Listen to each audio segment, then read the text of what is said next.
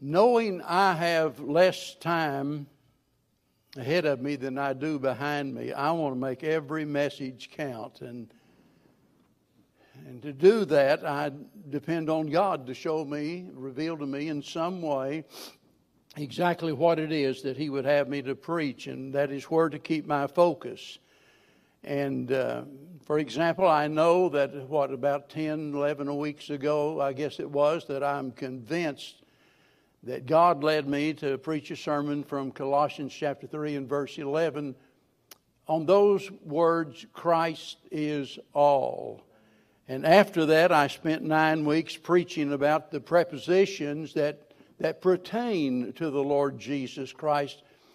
And in the beginning, I'm not able to put all of the pieces together because I don't always know where it's going. I'm just assured that God was leading me in these various messages. But now, as we come to the message this morning, I can see clearly exactly why God led me to preach all of those other messages. And it's with the hope that people would consider verse 8 of chapter 3, where Paul says, "Woe unto me who am less than the least of all saints, is this grace given, that I should preach among the Gentiles the unsearchable riches of Christ." That's what the book of Ephesians is all about. And Paul explains that because when you look back at verse number 6, he's talking about the ministry, not only of him, but of the prophets and the apostles. He says that the Gentiles should be fellow heirs of the same body and partakers of His promise in Christ by the gospel. And he says, I was made a minister according to the gift of the grace of God given unto me to the effectual working of His power. So Paul, having explained that, goes on and he begins to pray for the saints there at Ephesus. And I want you to notice just a part of his prayer, beginning in verse number 15. He says, "Of whom the whole family in heaven and in earth is named, that He would grant you, according to the riches of His glory, to be strengthened with might by His Spirit in the inner man, that Christ may dwell in your hearts by faith, that ye, being rooted and grounded in love, may be able to comprehend with all saints what is the breadth and the length and the depth and the height, and to know the love of Christ which passeth knowledge, that ye might be filled with all of the fullness of God. Now unto Him that is able to do exceeding abundantly above all that we ask or think, according to the power that worketh in us, unto Him be glory in the church by Christ Jesus throughout all ages, world without end." Amen. I can't start this message without thinking about how much could be said about it. It makes me want to preach through the entire book of Ephesians. I've done that before years ago, and just maybe God will leave me here long enough that I can preach through it again at some other time. But for now, I want you to focus on the phrase there in verse number 8, the unsearchable riches of Christ. That word unsearchable means unfathomable. It doesn't mean completely unknowable, but that they're not knowable completely. You get it? It's not like you can't know anything about it. You just can't know everything about it. He's telling us that it is impossible to comprehend the measure or to explain all that is involved in the unsearchable riches of Christ. When we've said all that we know to say about it, after we've studied for days even and studied the subject and say all that we know what to say, we've only touched the hem of the garment, because there's much more to be said than we can possibly say. Reminds me of someone standing on the shore. Standing on the shore, looking out over the ocean. And you see the beautiful water. but you have no idea as to the length of the ocean. You have no idea as to the breadth of the ocean. You have no idea as to how deep the ocean is. And you have no idea as to all of the wealth that is in the ocean, all of the mineral content of it, and all of the wonders of it that's all hidden beneath the surface. You can't see any of that. You can't know any of that, but yet you gaze upon the beauty of the ocean and think of it as one of the works of God. And when we talk about the unsearchable riches of Christ, please understand, I know before I begin that I'm going to fail because I cannot possibly describe to you the unsearchable riches of Christ. And so this morning, I want to try to keep it as simple and short as possible. And the good news about it is that I don't have to wonder what to say about the subject. In other words, I don't have to just guess what I'm going to say, because the Bible tells us clearly some things that we need to know about the unsearchable riches of Christ. If you'll turn in your Bibles to Romans chapter 2, I want you to notice verse number 4. You've heard me quote it many times. Paul says, "Or despiseth thou the riches of his goodness and forbearance and long-suffering, not knowing that the goodness of God leadeth thee to repentance." Now I'm starting here because this is where it starts for everyone. Amen. God is good. Amen. Because God is good, God does good. God is good all of the time. And God is good to everyone. Jesus said, He maketh His sun to rise on the evil and on the good, and sendeth rain on the just and the unjust. He said, for He is kind unto the unthankful and to the evil. So just stop and let your imagination wander, as it were, and think about all of the different ways in which God demonstrates His goodness. And here we see Paul telling us it's the goodness of God that leads us to repentance. I preach about the law. Out of necessity I do that, because it is essential that we understand that we are sinners. And so we look at the law of God, and in short order we come to realize I can't possibly live up to a standard like that. It makes me aware that I am a sinner before God and in need of forgiveness. Amen. I must preach the law. Amen. I preach about hell. Jesus preached more about hell than He did about heaven. I preach about hell because it tells us what happens to the lawbreakers. It tells us of the wrath of God. And over and over and over again, the Lord reminded us that hell is real. But it's not hell. And it's not the demands of the law. It's not all of the wonders of God. It's the goodness of God that just sweeps us off our feet. And that's why you've heard me say so many times, the verse that woke me up, the verse that turned me to Christ was Romans 5:8. Yeah, God loved us in that while we were yet sinners. Christ, think about it, Christ died for us. Christ died for the ungodly while we were yet sinners. He didn't say you've got to straighten up and fly right, and get your life in order, and then I'll love you, then I might save you.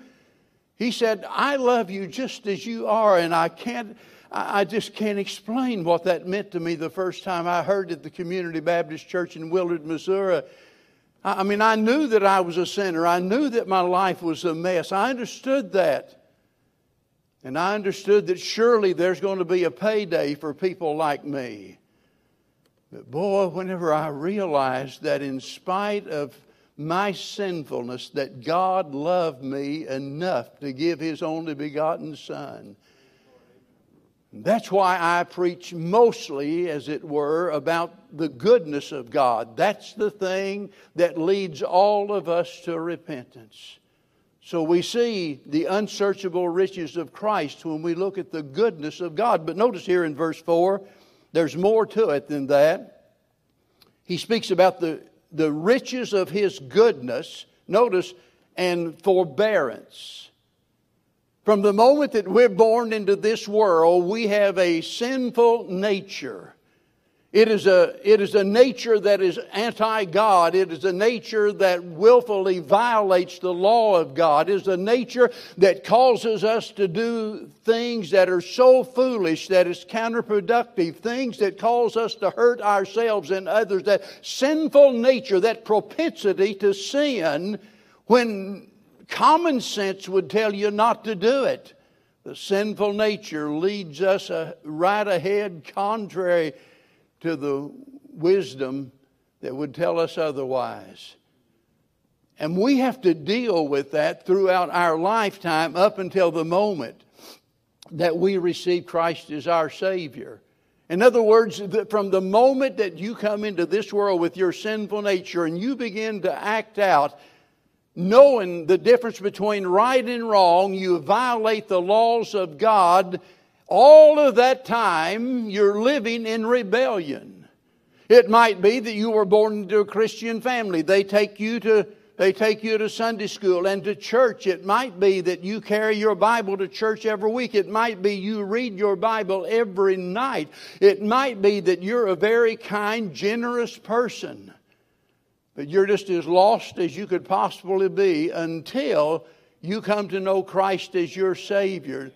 Now think about it. All during this time before, whether you're 8 or 80, however many years in between that time period, all of that time you're living in rebellion against God, and God could have destroyed you at any moment. And by the way, He would have been justified in doing so. God could have said, they're 21 now. They ought to know better than that. They've been in Sunday school, in church. They own a Bible. There's no reason for them not to behave any better than that. But notice it was His forbearance, bearing with us, as it were, in spite of our rebellion. His forbearance allowed us to live and enabled us to hear the gospel so that we could learn of Christ. Isn't God's patience amazing? Why? Why does God treat us with such goodness when we absolutely deserve nothing? Notice that God's not willing that any should perish, but that all should come to repentance, and it's His goodness that leads us to repentance. You see, all of those years in between the time that you're born and the time that you're born again, the sword of His wrath has been hanging over the back of your neck, and it could fall at any moment, but it didn't.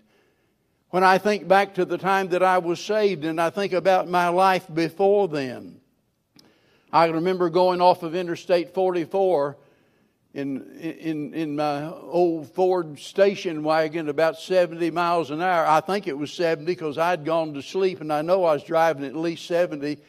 And I went off the highway, and I woke up in midair between there and the bottom. I blew out all of the tires, but it didn't turn over, and thank God my life was spared. I could have died there.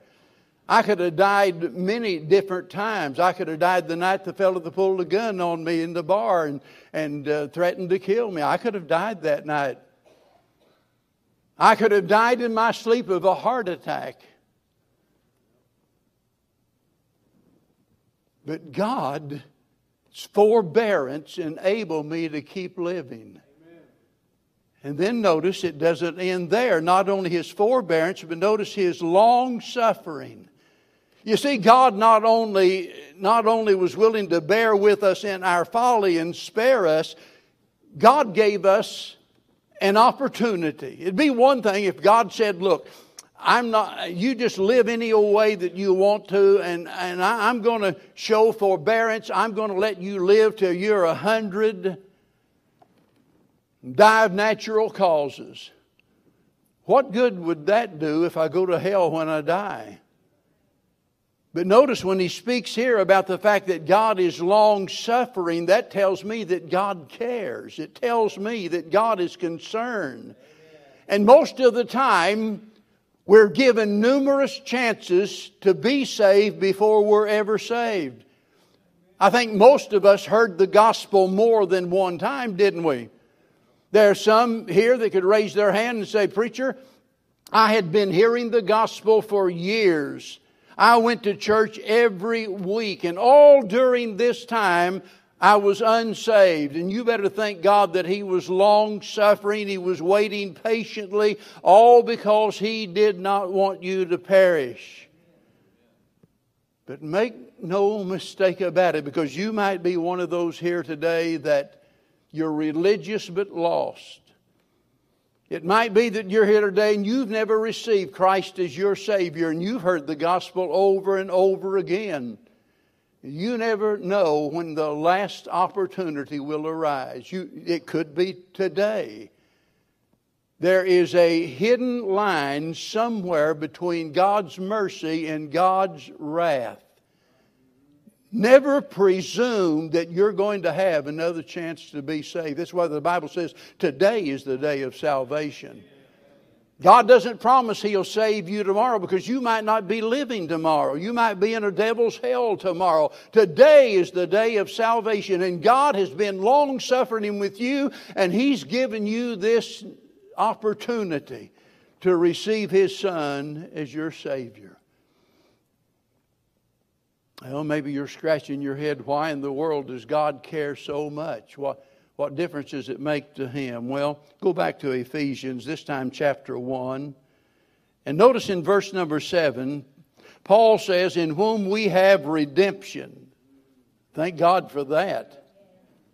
We have redemption. How? He says, "through His blood, the forgiveness of sins," and here it is now, "according to the riches of His grace." There's absolutely nothing more amazing than the grace of God. That's why John Newton, the old slave trader, what a wicked, vile man he was. And yet when he come to know the Lord Jesus Christ, he was overwhelmed by God's amazing grace. And he wrote that hymn that we're still singing today. The riches of His grace.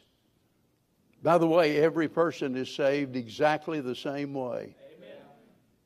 There's not one way to heaven for some folks and another way to heaven for others. Right. Only one way to heaven, and that's through Jesus. And by the way, it's by grace. It always is. And it's always through faith. It's never by works. So we're all saved the same way. By grace. Grace is the unmerited favor or love of God toward us. Grace gives us what we need rather than what we deserve. You see, nobody is earning their way with God. You say, "Yeah, but my daddy, before he trusted Christ as his Savior, when I was begging and pleading for him to come to church, and over and over again, he said to me, 'Son, I don't see any reason I need to go to church. I'm just as good as any of those people down there.'" And he wasn't lying. I mean, he had a lot of problems. He was lost. But morally speaking, he was a good person. I'm just as good as those people down there. He had been hurt, like a lot of folks, by the hypocrites in the church, and he didn't see any need to go. And the one time that Mom finally got him to go, many, many years before, someone come up to him during the invitation, grabbed hold of him and tried to drag him down to the front, and so he vowed he'd never go back again.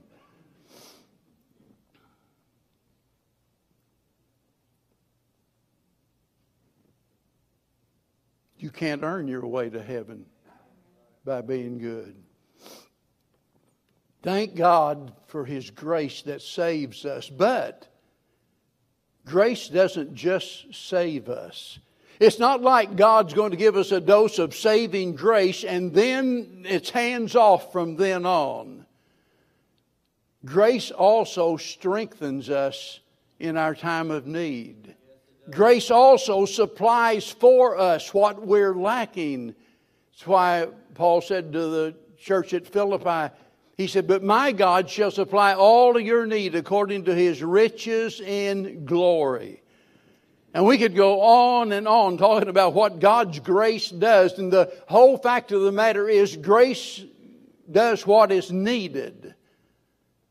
Whatever it is, and nothing's too big for the grace of God. Somebody says, "Well, preacher, if you understood what I'm going through, you would realize that there's just no hope for me. You'd just realize that why I've just given up on life." And maybe others are thinking, "Boy, if that ever happened to me, I couldn't get through it." Listen, if you're a child of God and the will of God, you can get through anything that happens to you. And you can do so because God promised, "My grace is sufficient." It was sufficient for Paul. It was sufficient for the saints down through the ages. It's sufficient for you.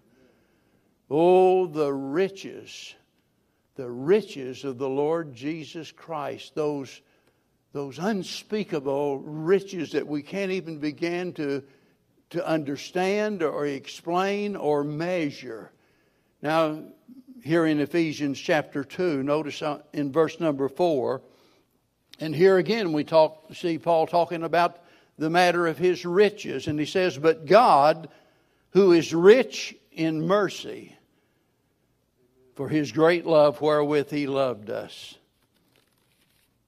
I'm so thankful for God's mercy. You see, God's grace gives us what we don't deserve, and God's mercy withholds the wrath that we do deserve. His great love wherewith He loved us.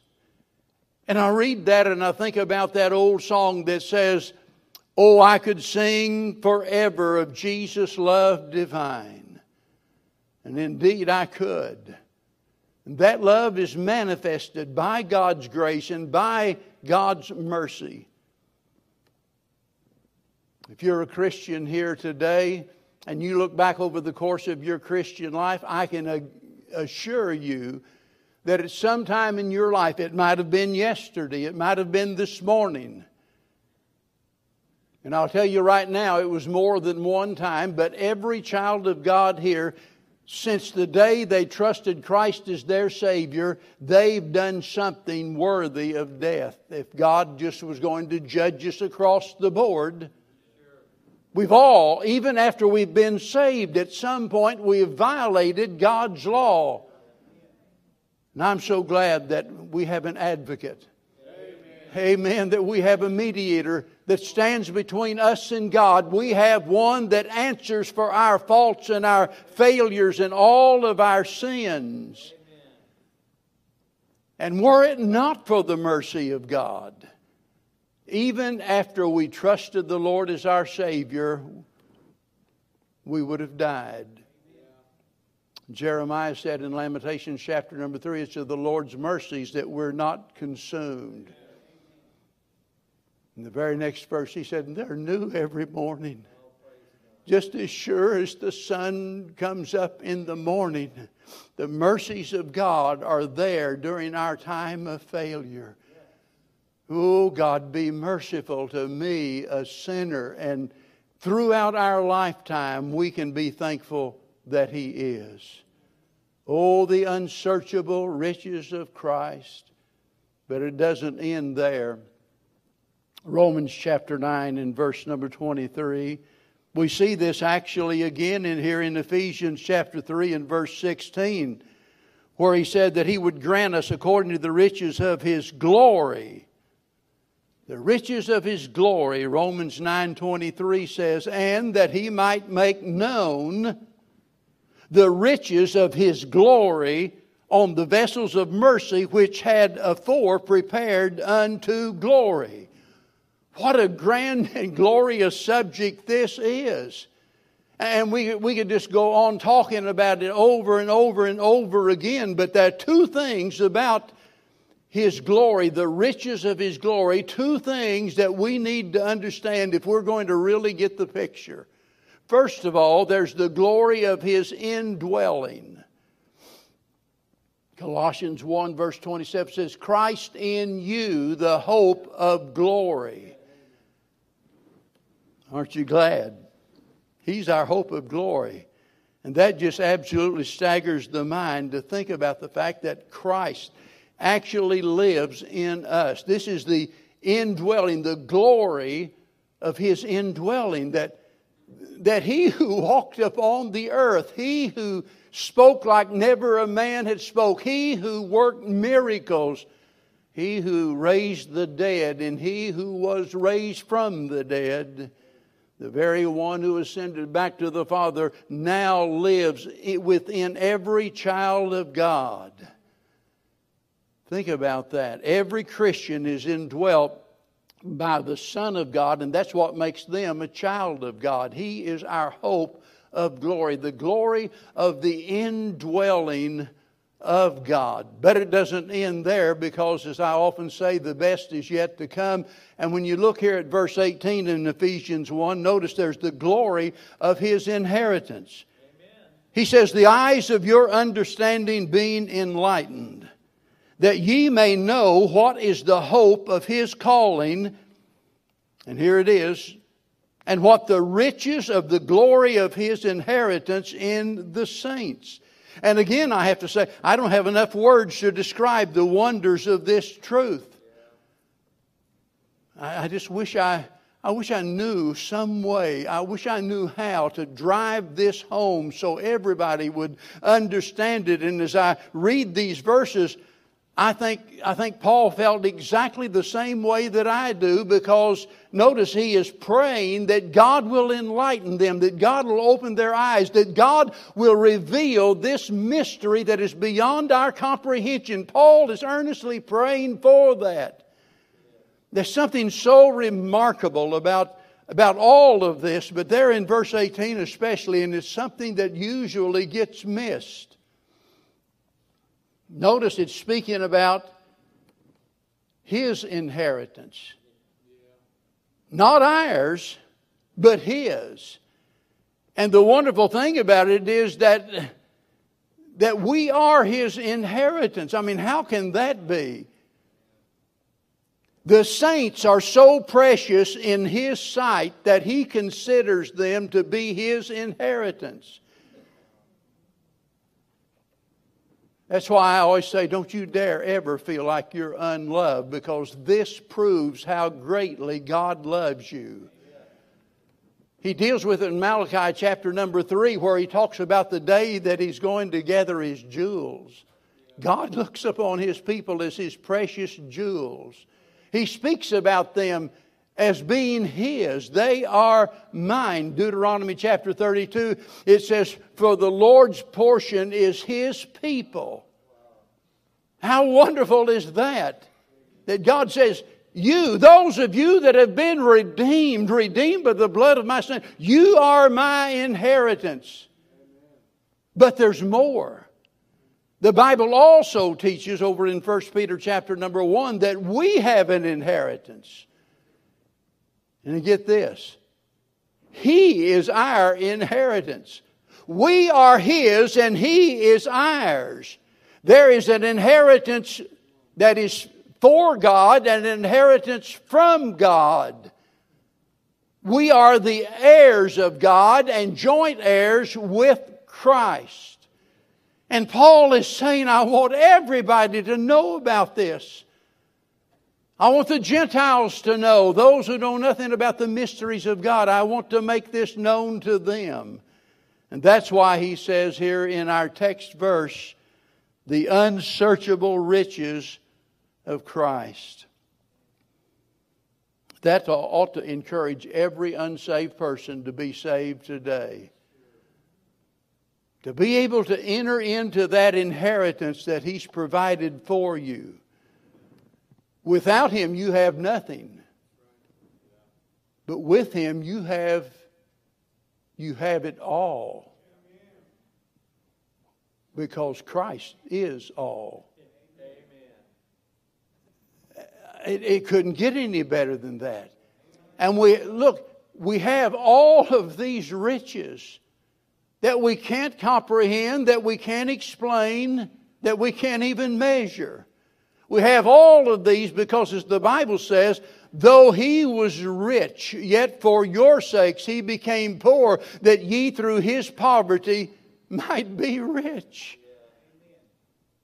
Thank God for what He provided for us.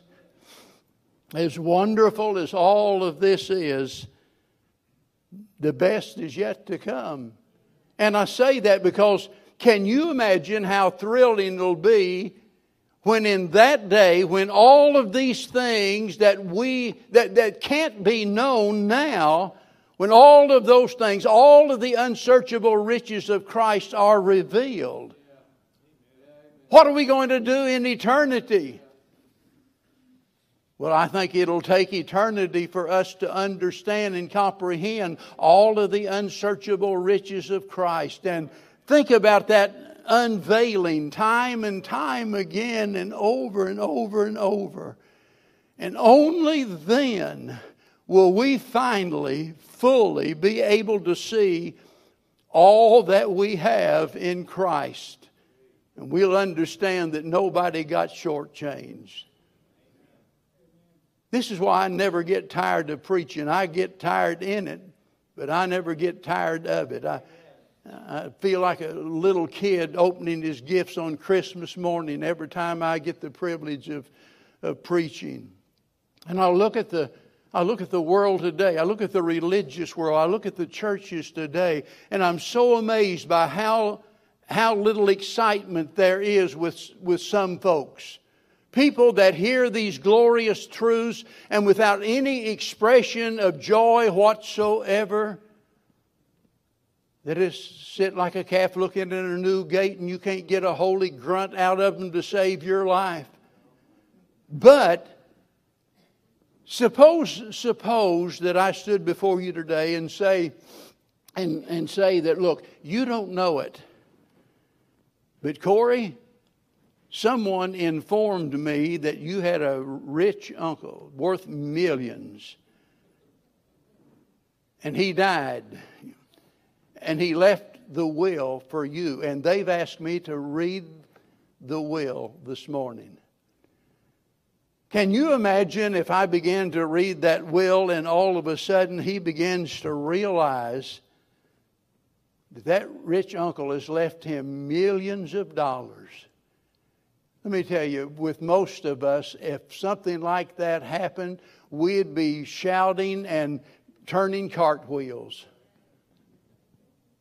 It just makes me wonder what in the world is wrong with Christians nowadays. That the unsearchable riches of Christ do not even excite us.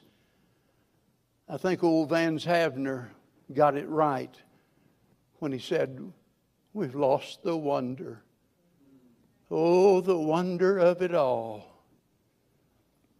The wonder of a God who would love us while we're yet sinners. The wonder of one, the Son of God, though He was rich, stripped Himself of all of His riches and became poor and was nailed to an old rugged cross.